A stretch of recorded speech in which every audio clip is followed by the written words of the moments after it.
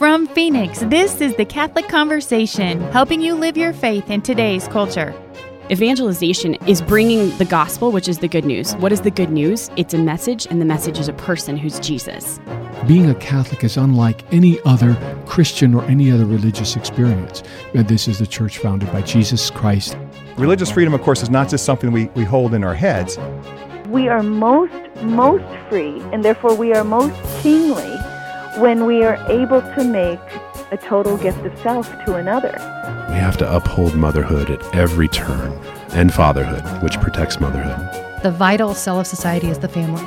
Anything that we're going to do to heal our country, our world, it's going to happen through the family. Marriage is a gift, and as a gift from God, as something divinely instituted, it's meant to be true, good, and beautiful. At the very heart of our femininity and masculinity is a call to motherhood and a call to fatherhood. Now here are your hosts, the Cradle and the Convert, Steve and Becky Green. Greetings in Christ, everybody, and welcome to the Catholic Conversation. I'm Steve Green, director of Keno Catechetical Institute at the Diocese of Phoenix, and I am the Cradle Catholic. And I'm Becky Green. I'm the director of the Green Homeschooling Institute and everything else in our lives. And I am the convert to the faith. And we're up and running on a new year now, 2019. Mm-hmm. Hope you all are writing 2019 on your checks, because if you still use checks. Right. What's a check? What's a check? Or anywhere else where you have to write the date. But yeah, we're starting to get back into the swing of things here and in the greenhouse. But I wanted to share the story of our Christmas, because we had an opportunity to change things up a little bit. And I'm a little bit of a creature of habit, so it's kind of like when you're smiling. Why are you smiling? I was smiling as soon as you said that, it just reminded me. So Becky is a little bit of a creature of habit, as she just said. But what popped in my head is our restaurant choices. Oh, please. Okay. Which tend to get in a bit of a rut. No, I like what I like. Becky likes what she likes. She's a creature of habit, and so she'll be on something. Like right now, it's Chipotle. It's easy to bring that in for dates It is, and she will ride that horse till it bucks her, and then we're pretty much done with that thing. So there's a trail of restaurants behind us that had their day, and it was good while it lasted, but they're no longer the thing. So, no, yes, you're broad stroking me. I don't know if I agree with all of this, but okay.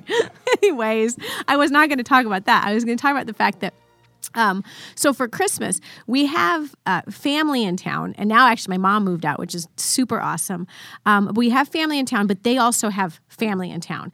And so just sort of the way that it has gone over the years, all of our major holidays is the family that is here, they actually are with the other families. And so for Christmas especially, which is my favorite holiday, we have kind of worked hard to try to create a tradition and of how we do things for our kids so that they kind of always know and we'll look back on that's how Christmas was. And so we have Christmas Eve, we go Christmas Eve Mass, and this year our boys got to altar serve.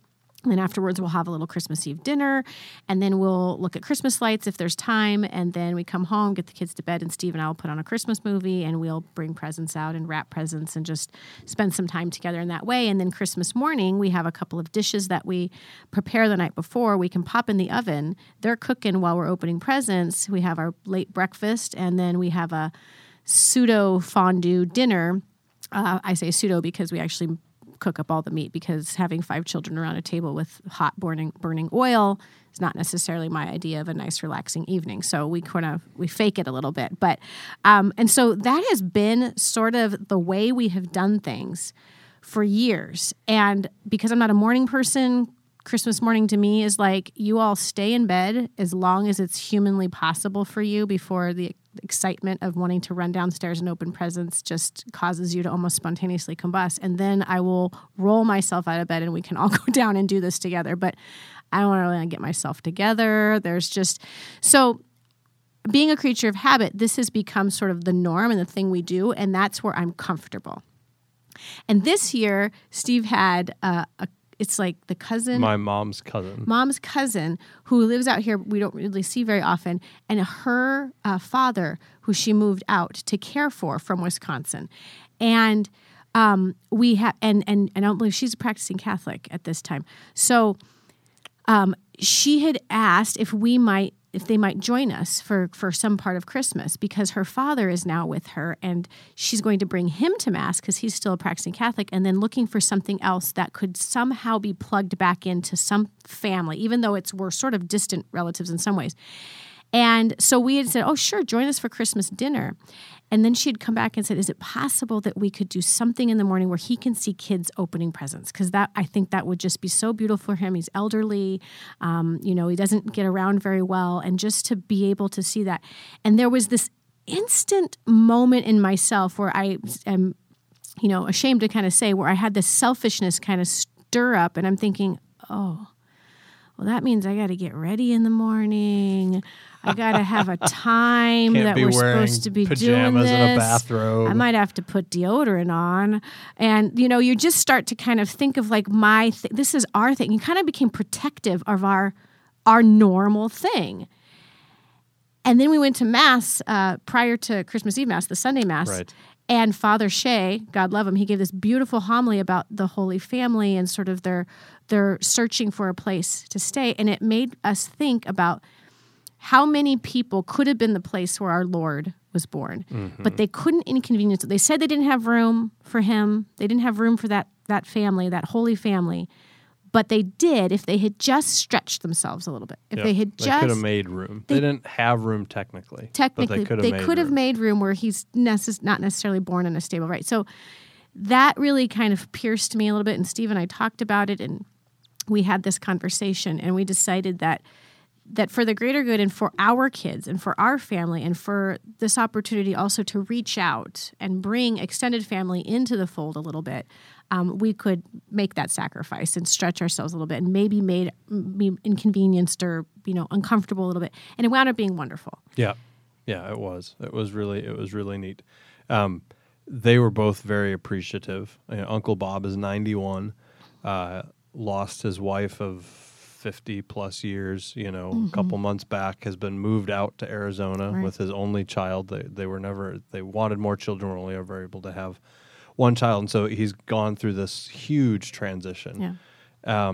And so, just the fact that he was able to kind of be part of our celebration, as was my mom's cousin, it was a beautiful thing. And I was very proud of Becky for opening our home to that, because I know that it was a stretch for her, and this is my family. These are my Wisconsin folk here, but it was great, and the kids just were hospitable and friendly and took to them, and it was a blessing. It gave us an opportunity to be a family that we want to be, and I think that's what we're striving for every day: is what kind of family do we want to be? Do we want to be selfish? Do we want to be bickering? And we still struggle with that as a family, but I think that's the journey that we're all on, is trying to seek something more, that we become something more as a family. And that's kind of what we're going to talk about today. Yep. We've got Gina Bauer with us. She is going to be out to speak at the Parish Leadership's Professional Development Week, but she's from Minnesota. She's actually from Wisconsin. But she's a speaker, a teacher, and a trainer and a catechist up there in Minnesota. And so she's going to be talking to us about evangelizing as a family. So you'll want to stay right where you are, because we will be right back on The Catholic Conversation. Today's broadcast is brought to you in part by Morningstar OBGYN. With gentleness and compassion, they provide the best in current therapies that restore the integrity of the body and soul. You can find Morningstar OBGYN at morningstarobgyn.com or by calling 480-355-8525. And welcome back to The Catholic Conversation. I'm Steve Green, the Cradle Catholic, here with my lovely wife, Becky, the convert. And we're pleased to be joined by Gina Bauer. Gina is a Catholic speaker, teacher, and trainer from Minnesota, who's going to be down here for the Parish Leadership Professional Development Week. Gina Bauer, welcome to The Catholic Conversation. Well, I'm glad to be here with you. So, it's fun. We've been looking forward to this interview. The whole question of the mission of the family and evangelizing as a family and the impact that the family can have, not just in the church, but in the wider culture, is something that Becky and I have done a lot of thinking and talking and praying about, and have tried to be intentional about as well. When we say, we talk about things like, saving the world through the family. And obviously in the culture that we live in, that kind of expression can strike people as pretty odd. Like, what in the world does that mean? What in your work, Gina, what do you try to help people understand as just sort of the basic mission of or even that the concept that a family has a mission, and where does that kind of come from for you? Well, I think for me it came from, well, first of all, from my own family. I was blessed to be raised in a family with a mother and a father who really lived their faith and instilled in us from the time we were young the need for us to love and to reach out to other people who were less fortunate than us. And so there was a young man in our neighborhood, Timmy, who had a learning disability and was often picked on throughout the neighborhood. And my mother would always tell us to invite him over and to be good to him because he was definitely going to get a higher place in heaven than us. And so we better make friends now. Did she also say that when you were behaving badly? Timmy's getting a way higher if you don't get your room picked up. Yeah, so I think for our family that we did the model that our parents gave us was so important, and I don't think my parents realized it at all, how significant their role was. But in my work with the youth, so I've been working in Catholic youth ministry for 30 years, what started to happen was as we brought the youth to Christ, there was such a hunger from the parents to learn more about what their kids were learning. It was really the parents that started to come to youth group and ask questions and wanted more of what we were feeding the kids. And so we started to develop a youth ministry program that would also enable the parents to grow in their own faith and feel more empowered to parent their teenagers, which is really important because once the youth program was done, the kids as young adults continue on with their parents, right? Yeah. And so it was important that the family could be strengthened and to see their role and their mission as a family, not only to others, and this is the key that I think is missing, is that we have to teach the members of the family how to be able to first, as a family, help each other, lead each other to Christ and to their mission. And then when the family is operating and working well, then teach them not to stay inside of that little group or the group of the 2 or 3 families that are working well, but to open their doors up then to families that need to be strengthened and to teach them through their example, through their love, how to evangelize and bring other families to Christ. And so, and I've seen this working. My son one time brought home, he was going to the University of Minnesota, and he brought home an exchange student from China. And this young man was in our house for a weekend, eating with us, talking with us, sleeping on our couch. And he, first of all, was so amazed that we had so many meals together. And in his home, there was no other children. He was the only child. And the parents both had jobs in separate cities, so they rarely ate together. Wow. So he started to explain at our table how in his home, like, there was only one child, and when they got together, it was very special because they didn't get together as much as our family did. So that would be an example of our kids learning how to open the doors up, but it was within our home that he saw the vision of the family, and the family is the vision of the Trinity, and that so when a family's working together, the life and the love of the family, it is to point to the life and the love of the Holy Trinity, and that's what it means to be made in the image and likeness of God. And Gina, yeah, exactly. Okay, well, I hope that wasn't too much. No, that's exactly the direction we're going. Well, and the whole idea of the family is first you have a couple. I mean, if you really think about it, and I guess dovetailing off of the whole Trinitarian, the iconic reflection of the family.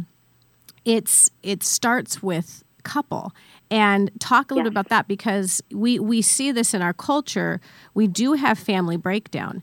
And the family breakdown, you can trace back, in most cases, it traces back to there is a misunderstanding or a misuse or a misinterpretation of what that core of the family, which is the married couple, the man and wife together, Right.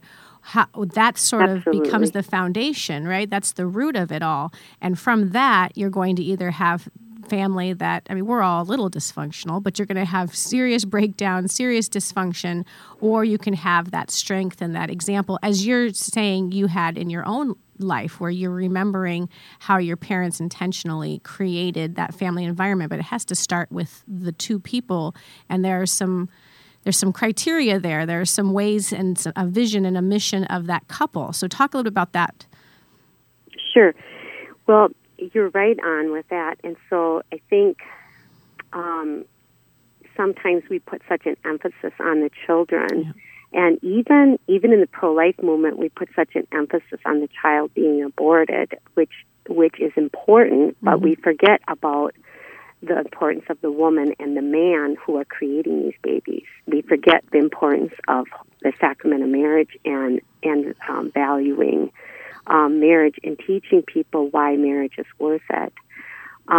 There was an article in Times Magazine several years ago. It was so interesting because in a way it was reflecting what John Paul II was teaching in his document, Familiar Consorsus, in that it said that people more and more wanted to have families, but they were less and less willing to sacrifice for them. Isn't that interesting? Yeah, well, that's a profound insight. And in his document, he talks about how the family has to be willing to sacrifice. So getting to the couple, in order for us to form these healthy relationships, we have to be working with the high school and the college students to teach them the importance of sacrificing and preparing themselves for the sacrament. But even when we get young people who are engaged, right, and then maybe they haven't thought a whole lot about the sacrament of marriage, so we give them a fast course on it, and we hope it'll work. What I have found to be really practical and important is to be doing after-marriage programs with young married couples. Right. And actually, it can even be married couples that have gone farther along. Yep.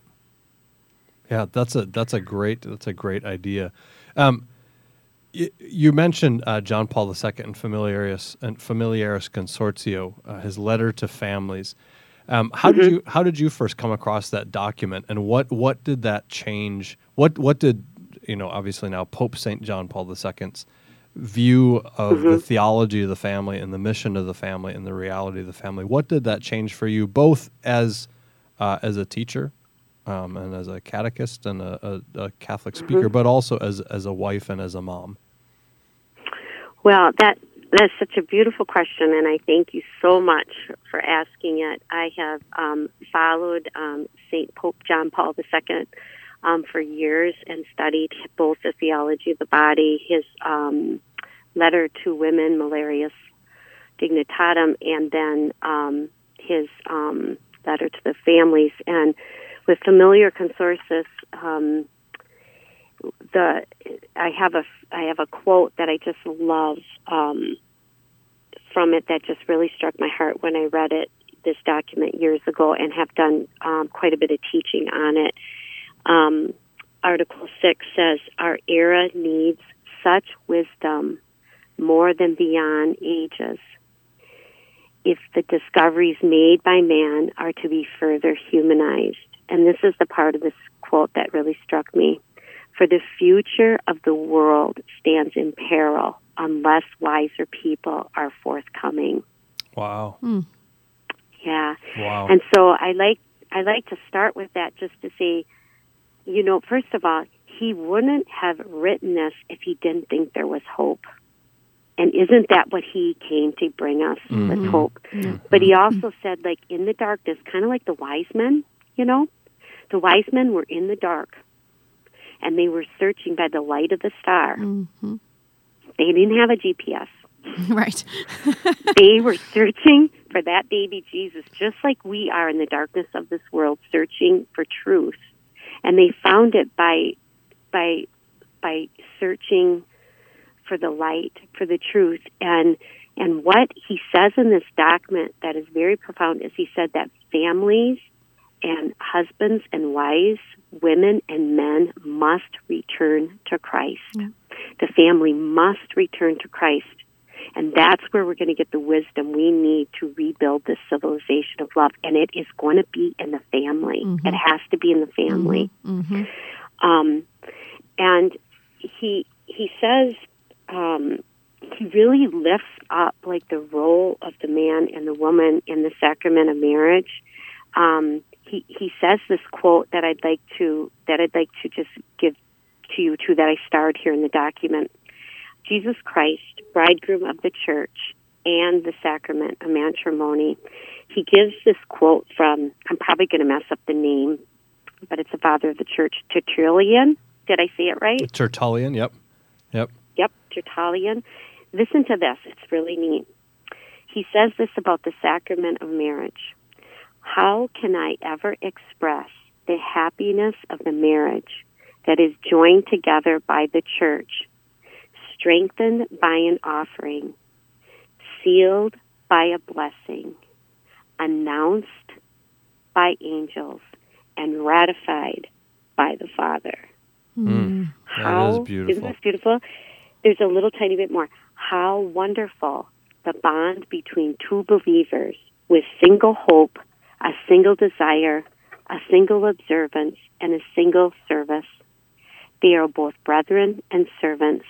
There is no separation between them in spirit or flesh. In fact, they are truly two in one flesh, and where the flesh is one is the spirit. Mm. Isn't that something? Yeah. I guess that's why Tertullian got to be a doctor of the church, and I'm not. That's good. Beautiful. Yeah, the doctor. Yeah, so that's like at the beginning of the document. And when I was reading this, I'm like, oh my gosh, I'm married. I didn't know on my wedding day that the angels were celebrating. Yes. The Father was announcing. Like I had no idea that excitement was there in the sacrament of my marriage. Yes. That is so when you're forced to stop and ponder that, I think that's where you have one of those moments of awe over like, wow, we really are meant to be better together than we could have ever been individually on our own. And there's a purpose here, and there's an intention here, and there's a design to what this sacrament is supposed to mean for us. And it does kind of humble you a little bit. It's just, wow, really? There were angels that were singing and jumping up and down and praising this the moment that it happened. That's amazing. Our guest is Gina Bauer, and she is a Catholic speaker, teacher, and trainer who'll be coming out to the Parish Leadership Professional Development Week.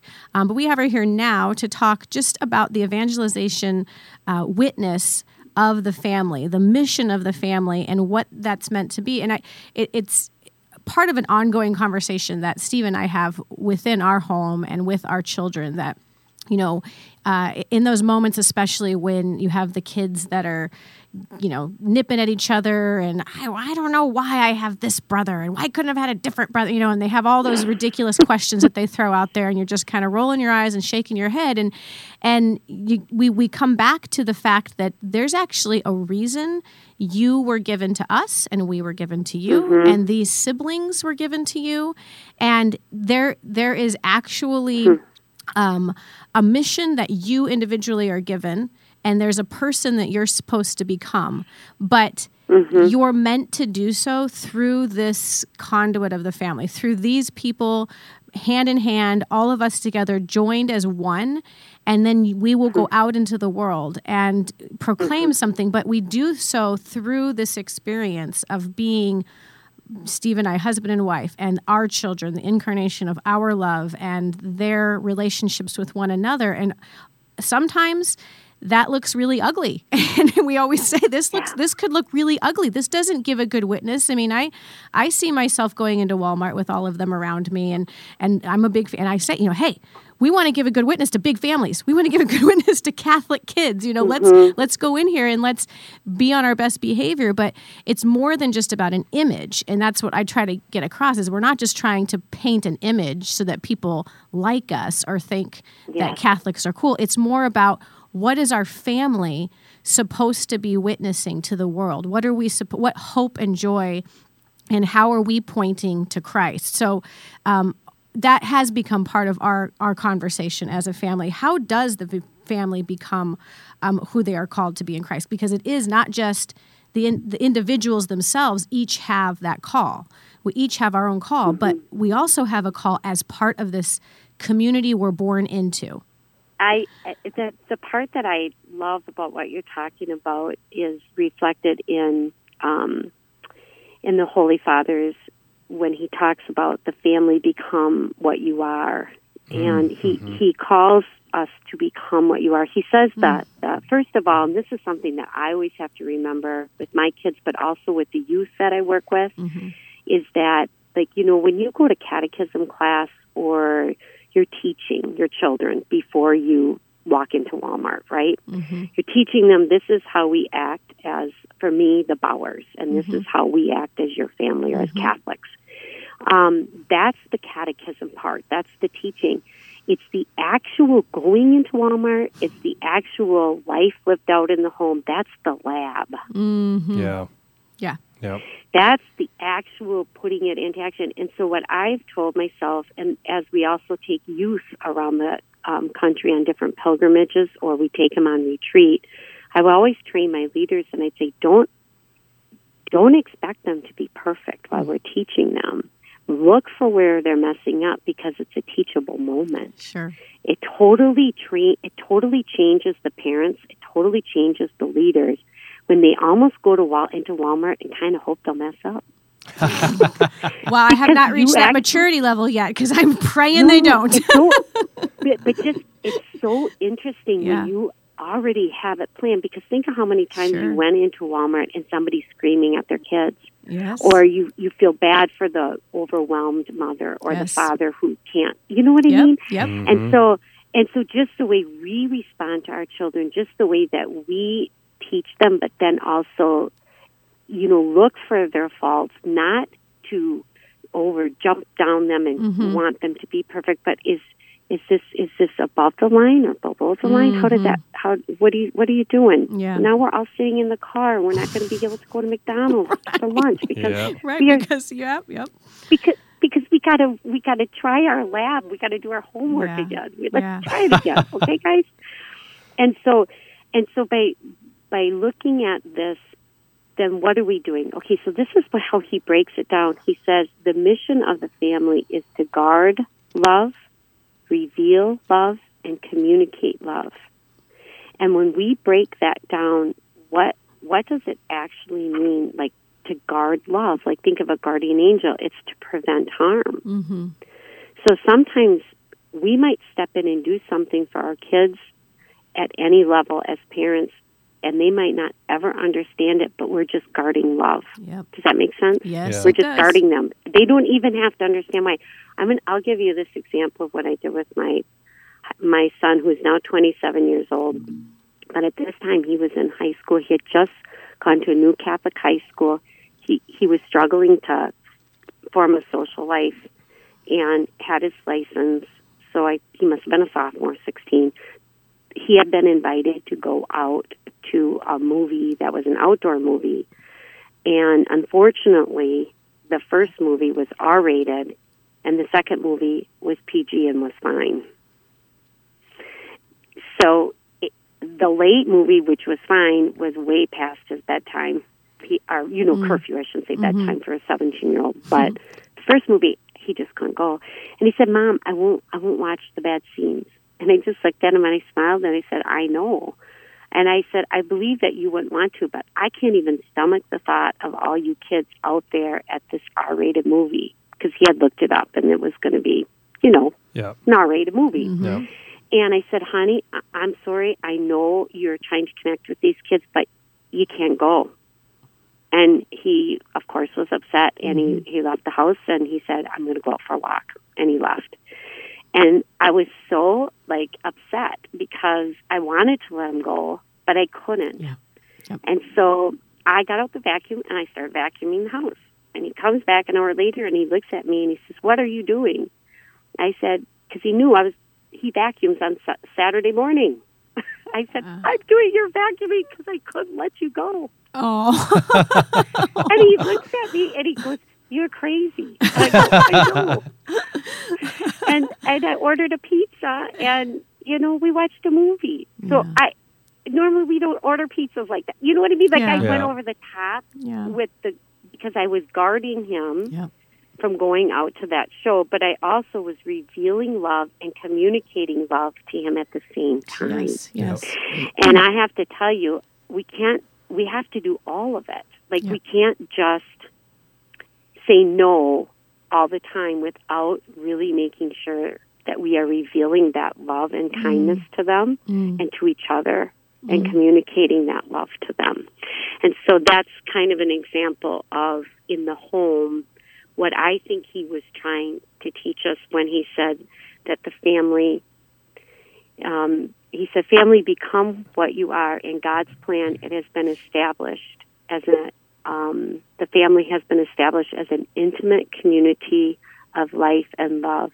Hence, the family has the mission to guard, reveal, and communicate love." Yeah. Wow. That's a beautiful reflection on, and what a great anecdote too of how those three elements move together.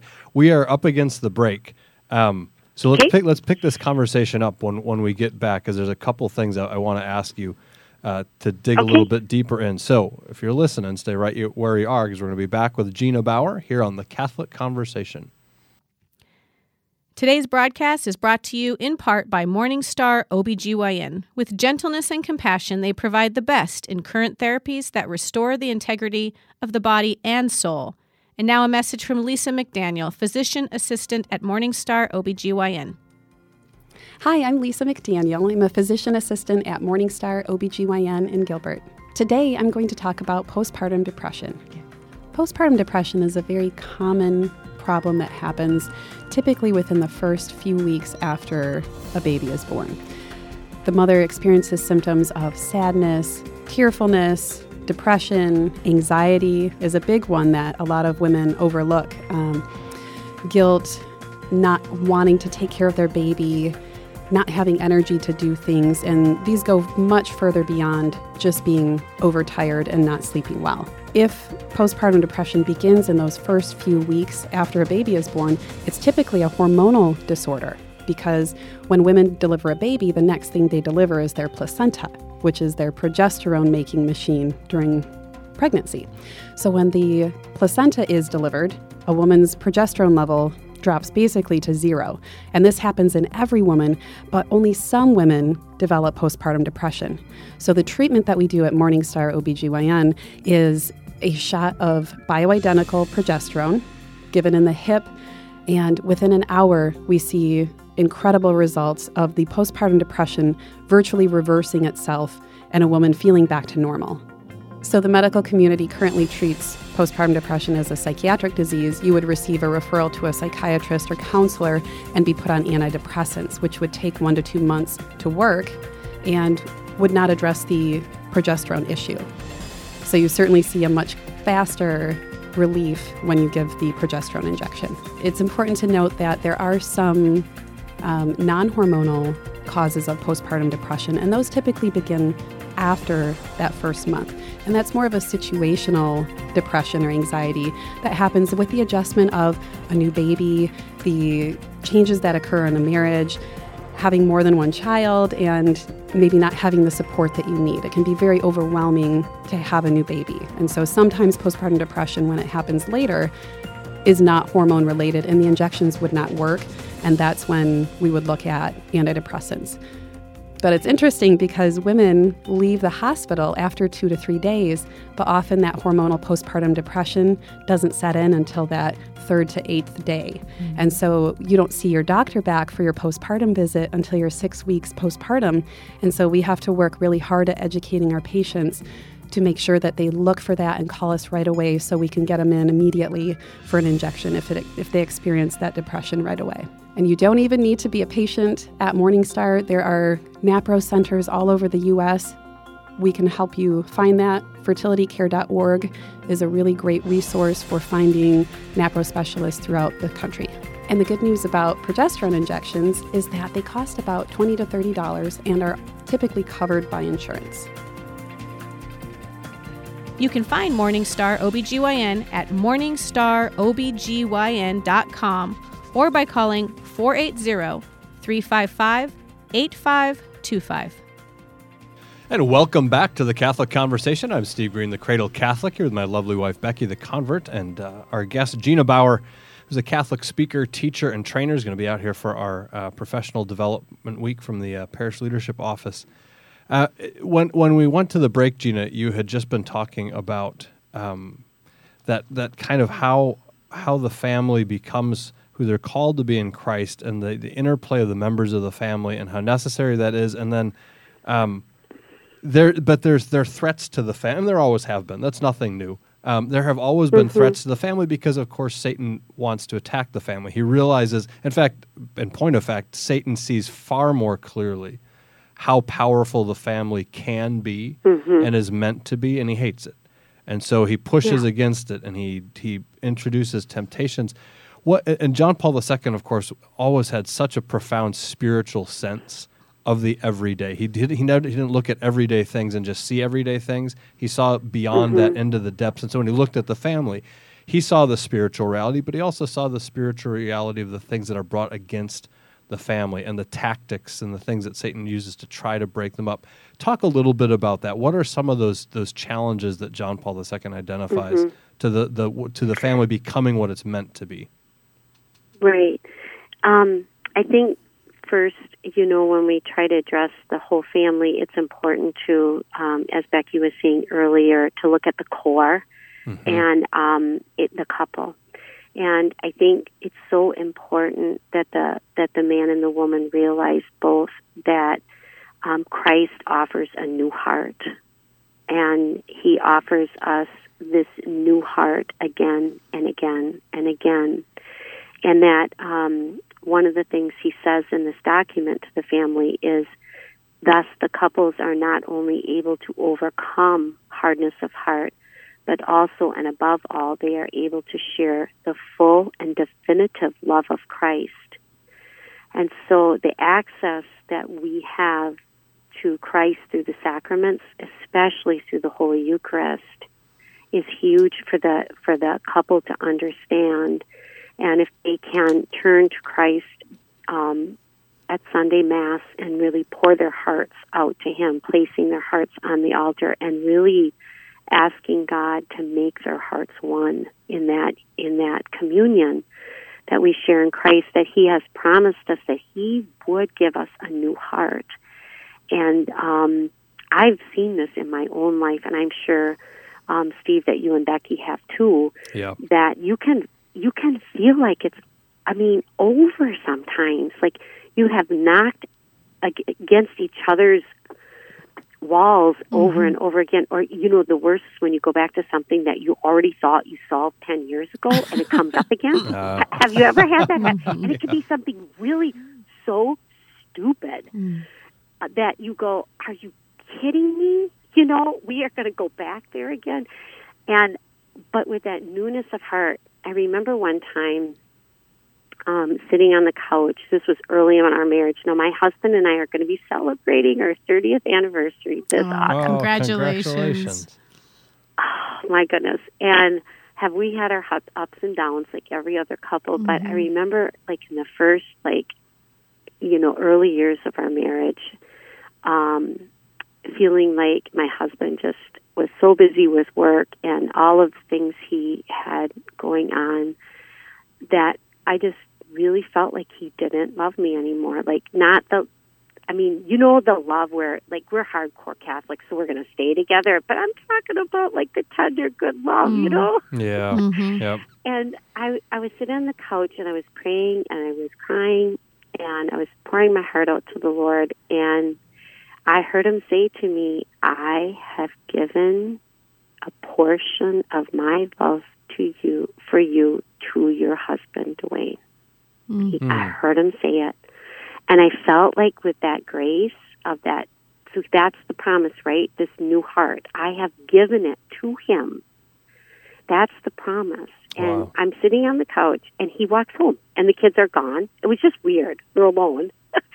And he walks in, and he looks at me, and I'm smiling. And he goes, what? I go, Jesus told me that he gave a portion of his love to you, and that you have that. And he looks at me, comes over, he goes, I do. Oh. And we ended up, like, he took the evening in a new direction, and that's how fast the Lord, he takes us in a new direction. Every day he leads us, he guides us, and when we are heading off in a way that's not truth, you know, my feelings weren't the truth. The truth was that I'm in the sacrament of marriage, I am protected, I am guarded, and, you know, because this whole idea that we were talking about earlier about that the family has a responsibility to guard, communicate, and reveal love, or guard, reveal, and communicate love, isn't that what Jesus did for us? Like, because I turned to the Lord in prayer when I was getting off a little bit on my belief in the love that my husband had for me, which is interesting, isn't it? It takes faith to believe that our spouses love us. Yeah, right. Right. It does. Because we can't be with each other all the time, and we're not always our best version of ourselves with each other. Right. Amen. Right. Oh, yes. and so, like what I was thinking about while I was talking was that just like Christ, just like the family has the mission to guard, reveal, and communicate love, Christ revealed that to us in his own mission, how he guarded over us by taking on that cross and revealing and communicating love for us. Yep. And then pouring that grace into us and bringing us to life and bringing us to love, the communion that we have in God our Father with the Holy Spirit. It's so beautiful. And so with the married couple, it has to start with them understanding that in Christ we can always, there's nothing that can't be overcome if the couple is willing to put the work and the effort into it. And sometimes it means getting some counseling. It means going and getting some, other families to hang out with to learn how to love. I know at one point we met with other couples and we talked about how to work things out. And there's a lot of different ways to overcome a lot of that hardness of heart. But the marriages that Christ has called together, he will sustain, but we got to put the work into it. That's right. So that takes a great spirit of forgiveness and sacrifice on the part of the couple. And I think what people have to understand is even in the situations where there's, I don't know if you guys have the program Retrovi down in your diocese. Yes, we do. Yep. Okay. Well, Retrovi is an awesome retreat. It's often put out there as a retreat for couples that their marriage is almost over, right? Yep. But I have to tell you, it's a really good retreat for couples who think their marriage might be over if they don't do something. Right. Because you don't have to get to the point that it's over. Yep. Does that make sense? Yeah. Yep. Okay. So, and then we have to, from the couple, then we have to bring it to the whole family and to our children. And I have to say this, that what I've learned is that in my family, I kind of wish my parents would have worked a little bit harder at teaching us how to forgive each other and talk to each other and slow us down a little, because I think children will respond to empathy and teaching each other how to be in a family. But a lot of times, I think what people do is they say, oh, they're just teenagers or they're just kids. They'll get over it. But the truth is, they grow up and they're not really that great of friends. So I think then if the couples are friends, then if they can start working with their children from the time they're young, but even if their kids are older now and they haven't spent a lot of time together, pray together, play together, work together, and also try to help solve each other's problems together. You know, Yep. When that starts to happen in the home, it's really, really beautiful. It takes a lot of the parents have to want to build a John Paul family. That's what I tell them. I said you have to want to build this, and you have to pray, and God will just help you. And I mean, and it's hard because like here you are, maybe you're going to all. Okay, so this is an example. We were trying to have fun with our kids. Now, I have to tell you, this is probably our weakness because we're more serious, so we tend to... I grew up in an Irish-German home, but my father was very German. So the emphasis on work was much more than the emphasis on fun, although my mother was lovely and Irish and loved to have a good time. But we had really worked hard, saved our pennies, and we're going to take our kids to Florida. And we have 4 children that are living, okay? So we get down there, and, you know, you work so hard and save your money, and you want to go have fun so bad. They're all fighting. Yeah, I know. They won't stop fighting. We got a condo with the pool. We're near the beach. And I we didn't have that long. We're trying to have fun here. I said, we don't have time to fight. It 2 days, it just wasn't peaceful. And we woke up on the morning of the 3rd day. I was so discouraged. And I said, so we had teenagers and little ones, okay? So I said to my husband, we got to go to Mass. We got to do something. So we found an early morning Mass. We got them all up. And they were not. We're on vacation. Why are we going to Mass? You know what I mean? It's not Sunday. Typical normal. And their father said not one word. We just all got in the car. We go to Mass, fighting the whole way they were. We get to Mass, and they couldn't fight in church. So we all prayed, and we're going to Mass. And after Mass, we did our after prayers, and they went out to the car with their dad. They were hungry and wanted to get back, but there wasn't that joy. And so I went up and found the priest, and I told him. He says, what's going on? I said, our family's here on vacation. We saved and worked so hard to get here, and the kids won't stop fighting. So we want to. He started laughing hard. He goes, what do you want me to do? I go, would you just come up and talk to us and pray with us? He goes, I would love to. So we walk out there all in the car, and they get out, and their heads are all down. Mom's playing the trump card here. Father's like, hi, guys. He introduced himself, learned all their names. He talked about how beautiful Florida was in the ocean and how it was so good for families to have fun there and to be together, and gave us his blessing. That was it. We got in the car, went back, and everything was peaceful. We made lunch together. We went to the beach together. It was the rest of the vacation was beautiful. Well, but it just took that reminder, become who you are. Yep. And it doesn't come naturally. It's supernatural, and we have to gently bring them along.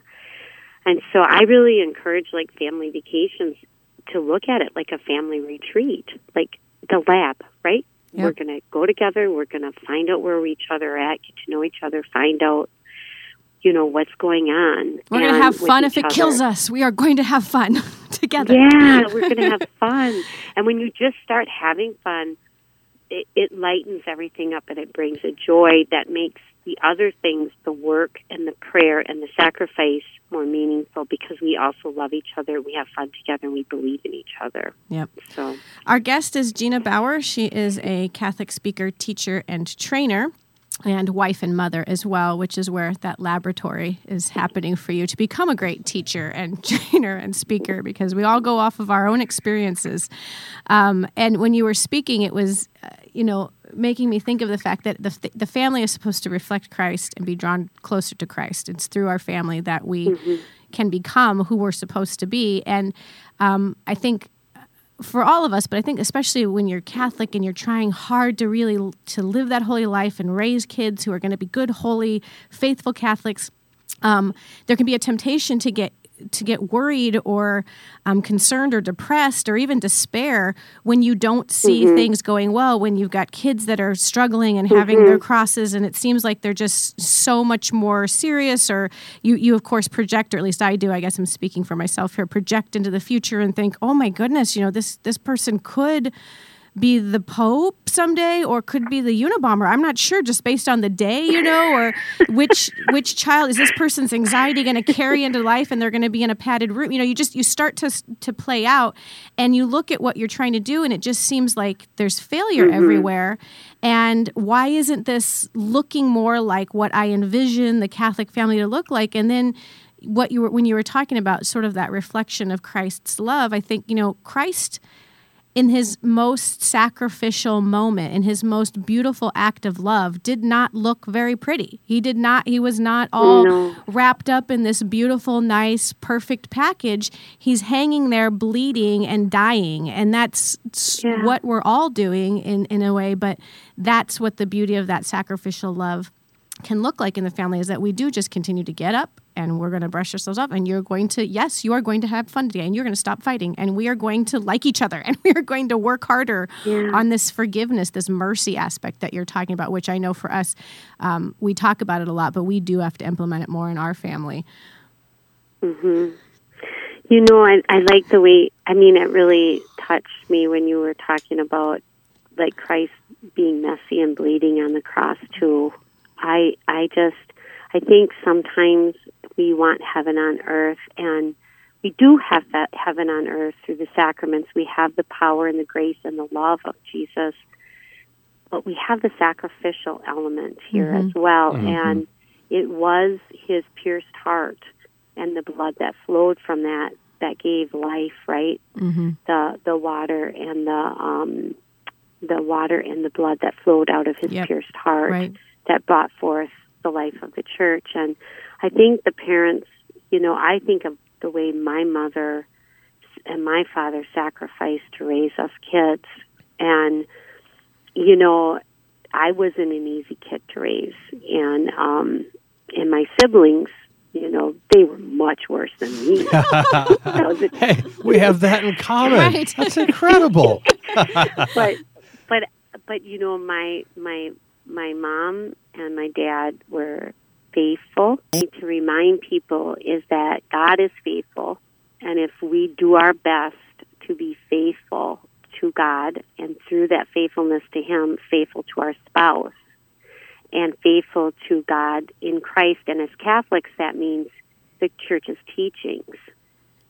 And my parents, they were raising us kids in the 60s when the birth control pill came out and abortion followed. And my father met as a young doctor. He had the moral decision to make if he was going to give out the contraceptive pill to his patients. And he really struggled with this because he studied the pill and he did not want to give it to his wife. And he told us kids he had never, ever purposely gone against the Holy Father. And at that time, Pope Paul VI had affirmed that the teaching of the Church is founded upon this inseparable connection willed by God and unable to be broken by man between the two meanings of the conjugal act, the unitive meaning and the procreative meaning. Right. And when my father studied that in Humanae Vitae, he just said, I can't do it. Wow. And so he lost a lot of patience, he lost a lot of money, and he was made fun of in a sense. He suffered for this teaching. However, what was interesting is a lot of patients, when they were ready to have their babies, came back to him because they trusted him. And he started to research and learn about what natural family planning was, because at the time they didn't have it as developed as it is now. Right, but it's really, I don't know if people realize this, but many people who are not Catholic do natural family planning because they want to eat organic food and be healthy, and they don't want to put this in their body. I met this one friend one time for lunch, and she had switched to NFP. This was a few years ago. She wasn't Catholic anymore, or she wasn't Catholic. She was Protestant. But she was doing NFP, and I said, you know what, you really should become Catholic now because this is what most Catholics do. Yep. She's just looking at me go, okay. So we continued to dialogue today, but it's just that they were faithful even when it was so hard. And if we look at the scriptures, what brought the blessing down upon the family was fidelity and faithfulness to God, and then the married couple to each other. And so then what happens, and this young married couples and people need to understand, is that God has promised if we are faithful and we do our best, not that we're perfect, but that we're faithful in our imperfection. Only God is perfect. He loves us how we are. He calls us onward and upward to mature in Christ. But if we are faithful, He will be faithful to us. He has our backs, and He will bring our children and our friends and our family and our world. He will bring us to fulfillment, summed up in Christ, handed up over to the Father. Amen. Amen. I love it. That's a great way to wrap up. Unfortunately, our time is at an end here. But before we go, Gina, where can people find you if they're interested in listening to some of your podcasts, or maybe having you come out and speak at an event for them? How can people locate you and your good work? Oh, thank you so much for asking. They can find me on GinaBauer.com. Okay. I have a website. Great. It's just GinaBauer.com. And that's Bauer, Bauer. Yes. Okay. Because my maiden name is Bowers, but it's Bowers. So make sure they type the right in. Wonderful. Yes. Yeah, I'm the Bauer Belt from Duran, Wisconsin. Very good. Heard of that? Nice. God's country. God. Well, Gina, thanks so much for being on with us, and we'll look forward to having you out here for the Parish Leadership Professional Development Week. God bless, and in the meantime, the rest of you stay right where you are, because we will be right back on the Catholic Conversation. The Catholic Women of Phoenix, formerly the Phoenix Diocesan Council of Catholic Women, invite you to the 2019 Phoenix Catholic Women's Conference on Saturday, February 9th at Xavier College Preparatory Founders Hall. This year's theme is Who Does He Say That You Are? This year's Catholic Men's Conference will be on Saturday, February 2nd, also at Xavier College Prep, and the theme is New Knighthood. Find out more at the Catholic Men's Fellowship website at cmfp.org. And welcome back to the Catholic Conversation. I'm Steve Green, Director of Keno Catechetical Institute at the Diocese of Phoenix. I'm the Cradle Catholic, who's my lovely wife, Becky, the convert. And that was a neat conversation. It's always good to get the Midwest accent into the mix here. You don't have a well-established Midwest accent. No, I don't. I have not. I think I'm sure I did when I was a kid, but yeah, for whatever reason, the Midwest accent has faded over the years. But there's also something that was occurring to me. There's a kind of simple hospitality and a down-to-earth view of life that a lot of Midwesterners have that I think you kind of pick up in Gina too. But first of all, I love her perspective on bringing John Paul II and his teaching on the family into her work and into her family. But I thought it was really interesting at the end, hearing about her dad, who's a doctor, who in the teeth of that whole sexual revolution made it's still a radical decision courageous. To not prescribe birth control. I mean, it was beyond radical back then. And yet, she notices that it's that faithfulness that bore fruit in her family. To be one of 8 kids and to have all the kids still practicing, you can't convince me that one has nothing to do with the other. So that's just, again, that beautiful witness of God's never outdone in generosity, and He takes care of you, and if you're willing to obey, that just opens you to grace. Yep. Yeah, it was an enjoyable conversation. We just get kind of all giddy when you get to talk about family and the mission of the family, because it's something near and dear to our hearts, obviously. So who do we have coming up next? Well, I'm glad you asked, because Jennifer told me who it is, so I know the answer. It's next week, actually, another powerhouse. You won't want to miss this one. Set your calendars or subscribe to the podcast on iTunes. We're going to have Deborah Savage, and she is a author, speaker, teacher. I don't know if she's a blogger or not, but she has a ton of insight into the adequate anthropology of the Catholic Church. That's very much her thing, is what it means to be a human person, created in the image and likeness of God, created male and female. So we're going to talk to her about exactly that. The Church's view of the human person versus the culture's view of the human person, the Church's view of masculinity and femininity, as opposed to the cultures. You won't want to miss it, so make the plans accordingly. And in the meantime, thanks as always for being part of the Catholic conversation. Remember, Church has what the world needs, so learn your faith, live your faith, and share your faith.